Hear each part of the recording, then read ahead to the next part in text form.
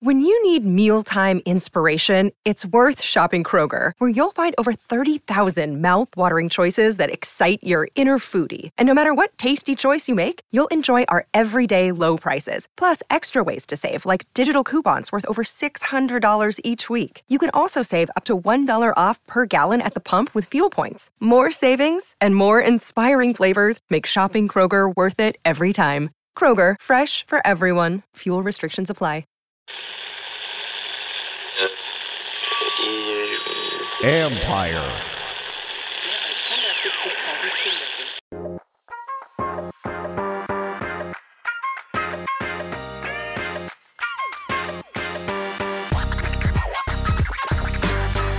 Welcome to Inside the Cap. I'm your host, Joel Corey.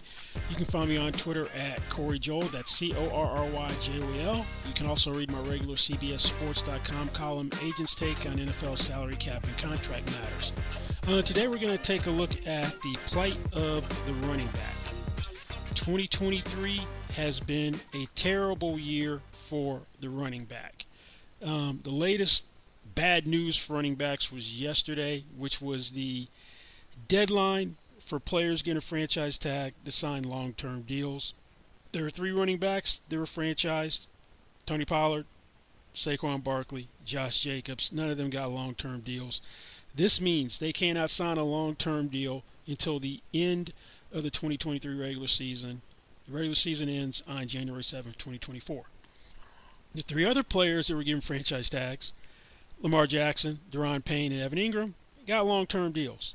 But everything went sideways for the running back all throughout this year, particularly once the league year started. At the end of the 2022 regular season, I should say, there were 8 running backs with contracts averaging $12 million per year or more. They were Christian McCaffrey, Derrick Henry, Alvin Kamara, Nick Chubb. Those are 4 that are there right now. You've had 4 guys that were a part of the 8 who no longer are. Ezekiel Elliott was released by the Cowboys. Dalvin Cook last month got released by Minnesota Vikings. Aaron Jones took a pay cut early in the offseason to stay in Green Bay. He's supposed to make $16 million in 2023, chopped that down to $11 million.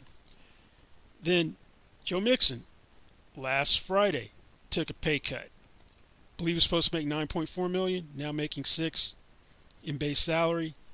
Timing couldn't have been any worse for the franchise running backs. You got the deadline Tuesday for them to do a deal. Then you got Mixon taking a pay cut Friday. You know, Jacobs and Barkley in particular are thinking, dude, could you have waited until Tuesday to do this?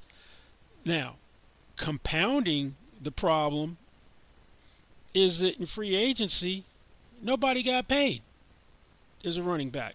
Miles Sanders, career year in Philadelphia, rushed for 1,269 yards, had 11 rushing touchdowns, was 5th in the league in rushing, 8 in rushing touchdowns with the Eagles last year. Contract he signs, 4 years, $25.64 million to go to Carolina. Deal averages $6.35 million per year. It's $13 million fully guaranteed at signing. Now, the next best deal in free agency went to David Montgomery. He goes from the Bears to the Detroit Lions. $18 million over 3 years. $11 million in guarantees. $8.75 million fully guaranteed at signing. $6 million per year deal. So, running backs are getting the short end of the stick right now. And this is not something that is new in the NFL. Running back salaries have not kept pace with the growth that other positions have had. Now, Christian McCaffrey is the highest paid running back in the NFL. 3 years ago, April 2020, signs a 4-year contract extension averaging $16,015,853 per year. He had $39,162,500 in total guarantees. $30,062,500 is fully guaranteed at signing. That's 3 years ago.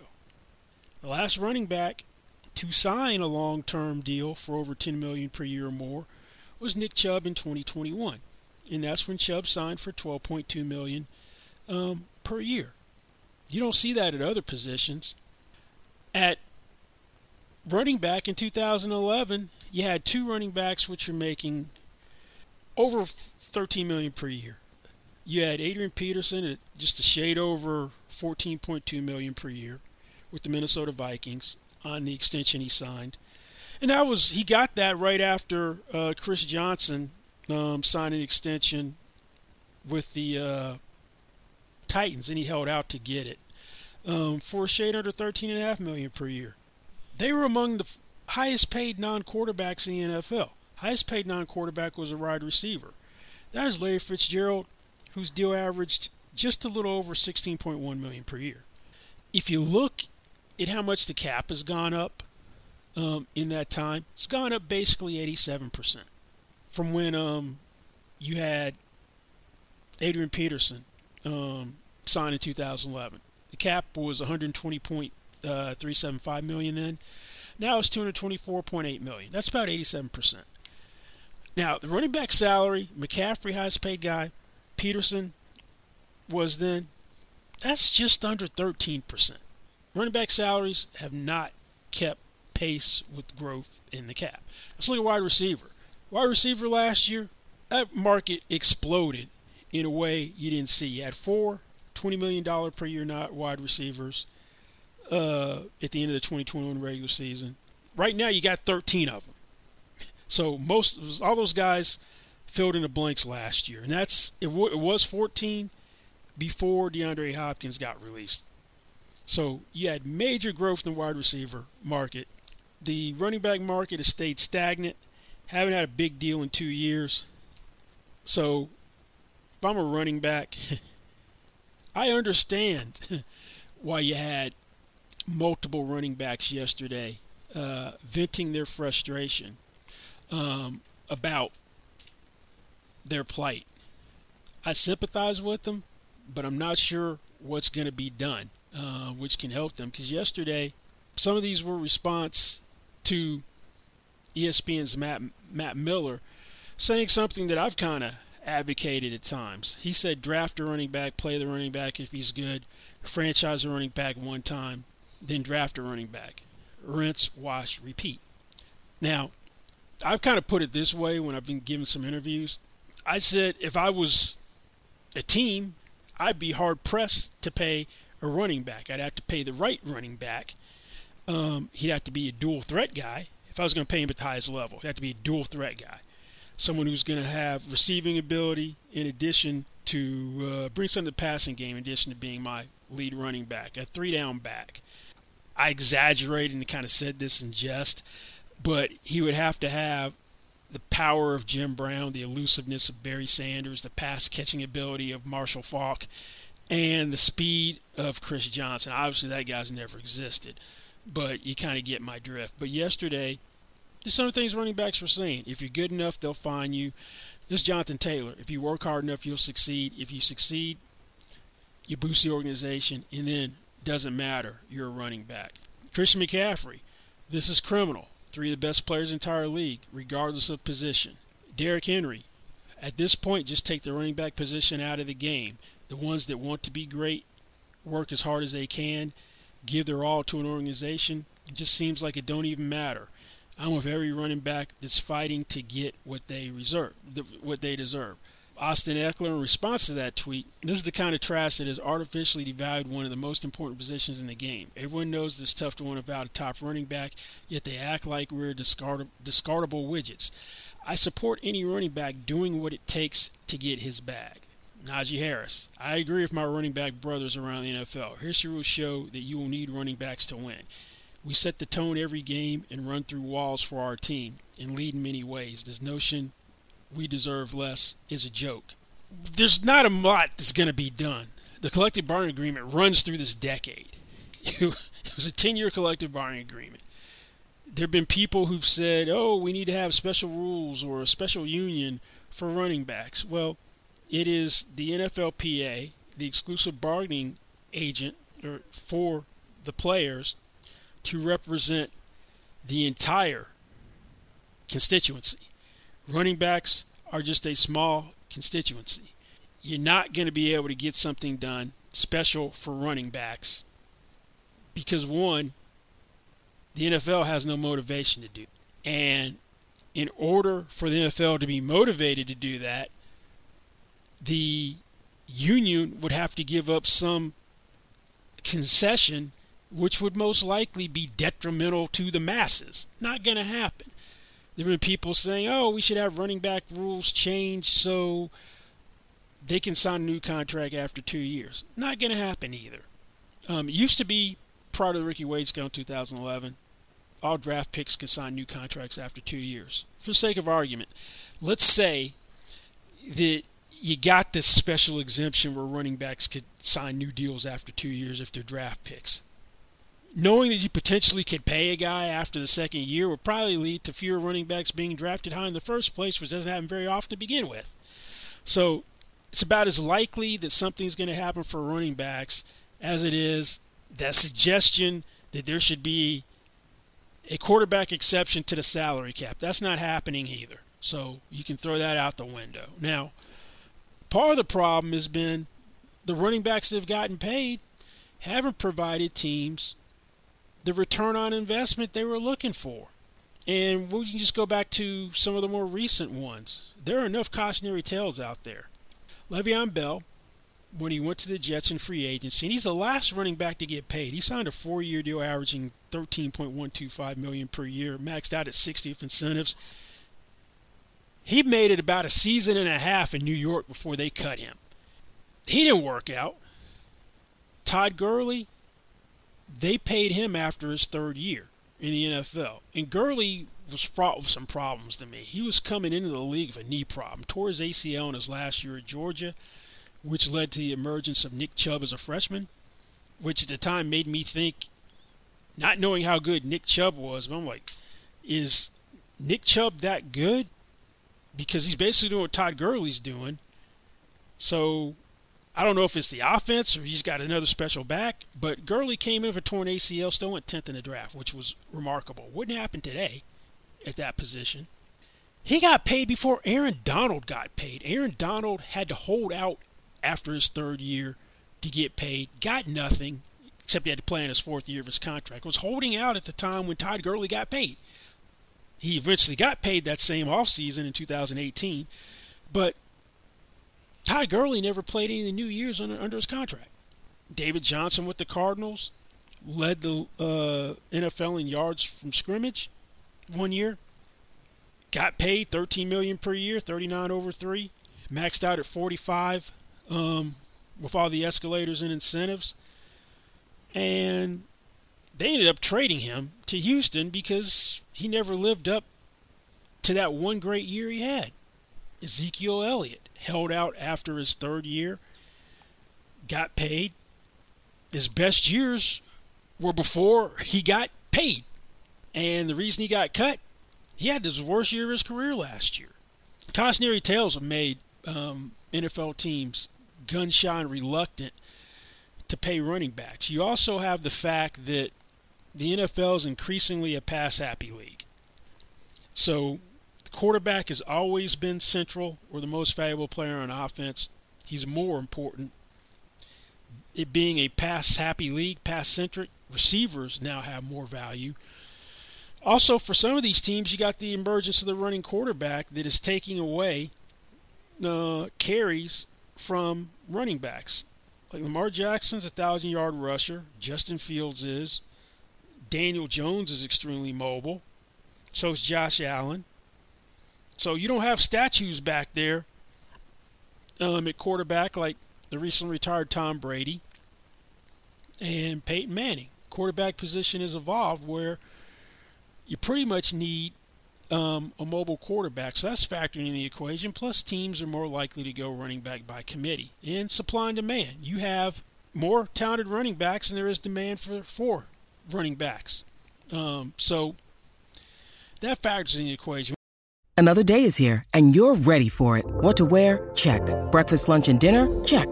Planning for what's next and how to save for it? That's where Bank of America can help. For your financial to-dos, Bank of America has experts ready to help get you closer to your goals. Get started at one of our local financial centers or 24/7 in our mobile banking app. Find a location near you at bankofamerica.com/talktous. What would you like the power to do? Mobile banking requires downloading the app and is only available for select devices. Message and data rates may apply. Bank of America N.A., member FDIC. We have seen this before. Running backs did have a downturn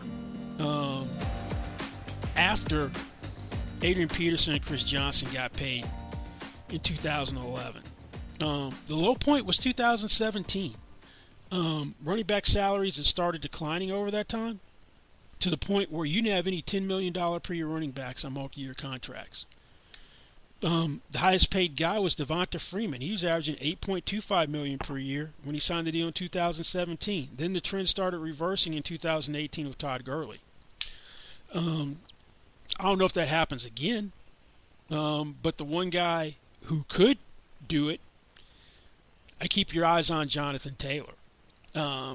If there is going to be a reversal or someone who's going to help stem the tide, stop the bleeding with running back salaries, it's going to be him. Jonathan Taylor is in a contract year. He'll be a free agent after the year. He was a second-round pick in 2020. In 2021, he led the NFL with 2,171 yards from scrimmage, had 1,811 rushing yards, 20 total touchdowns, 18 rushing touchdowns. He won the rushing title by 552 yards, averaging 5.5 yards per carry. It's coming off of the worst year of his career low 861 rushing yards, behind an underperforming offensive line featuring Quentin Nelson, a guard who was considered the best guard in football, then had the worst year of his career. So you've got a running back coming off of the worst year of his career in a contract year. In this climate, not a recipe for getting paid. But there are a couple things working in his favor. The Colts typically will sign core players to contracts in the final year of a rookie deal. And the Colts aren't going to have a high-priced quarterback for quite a while. Anthony Richardson was taken with the 4th overall pick. He's going to play this year. He's considered to be a work in progress. But the best friend of a quarterback that's going to develop is a strong running game. So they could actually pay Jonathan Taylor from the standpoint that you don't have the high-priced quarterback to contend with, and by the time that you have to pay Richardson, if he is their long-term solution at quarterback, Jonathan Taylor's deal will be over or practically over.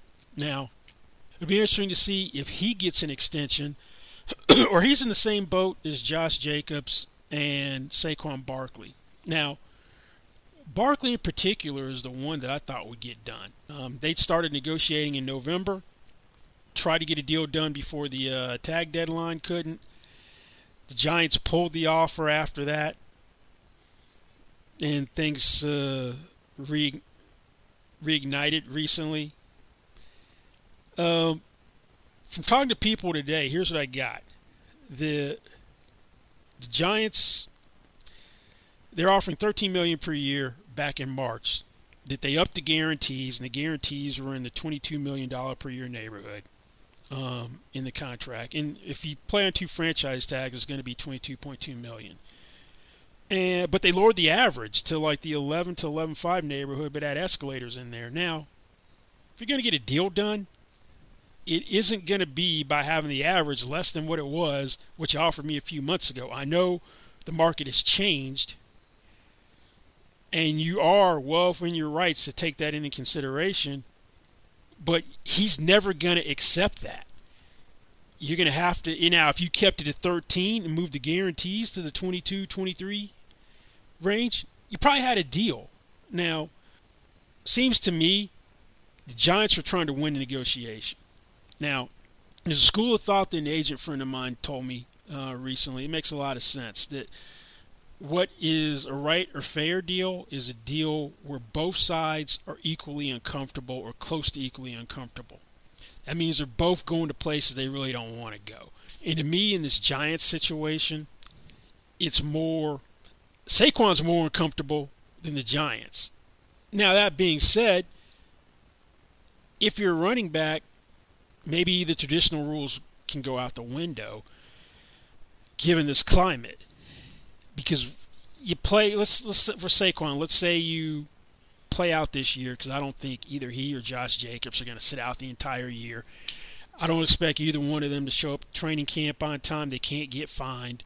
They'll eventually come in, sign their tender, and play out the year. I don't see either one of them missing $560,000 of a game check to go into the regular season. That doesn't help them at all financially. But even though Saquon's in a better position to do that, because Saquon's made almost $38.5 million in his 5 years, whereas Josh Jacobs is slightly under 12. So he's in a better financial position to take a hit on a game check or two. Now, let's say both these guys go out and have great years. As a running back, are you really going to improve your market value? What's going to happen most likely is they're going to go, hey, well, you played well, that's great, but that's another year of mileage. You're a year older. You're more of a risk. You've got a shorter shelf life in the other position. When are the wheels going to fall off? So maybe for a running back, it's a structure you don't like, but it's better than your alternative, which is playing on the tag. And if history is any indication, because the last running back to really get paid was Le'Veon Bell, and that didn't go well, and you saw what happened with Miles Sanders this year, what are you really going to be worth next year? It may be your saving grace to get a franchise tag a second time. But I feel for the running backs, but I also understand why teams are doing what they're doing. They're allocating cash and cap dollars to other positions. And I don't think it's really going to change anytime soon. I don't think either one of these guys will break the bank if they're in free agency in 2024. Your best bet is to get paid by your own team. And Jonathan Taylor may be the one who can help stem the tide. Well, that's going to be it for this week's Inside the Cap. Don't forget, you can find me on Twitter at Corey Joel. That's CORRYJOEL. You can also read my regular CBSSports.com Agents Take on NFL salary cap and contract matters. Thanks for listening, and we'll see you back here next time. Goodbye.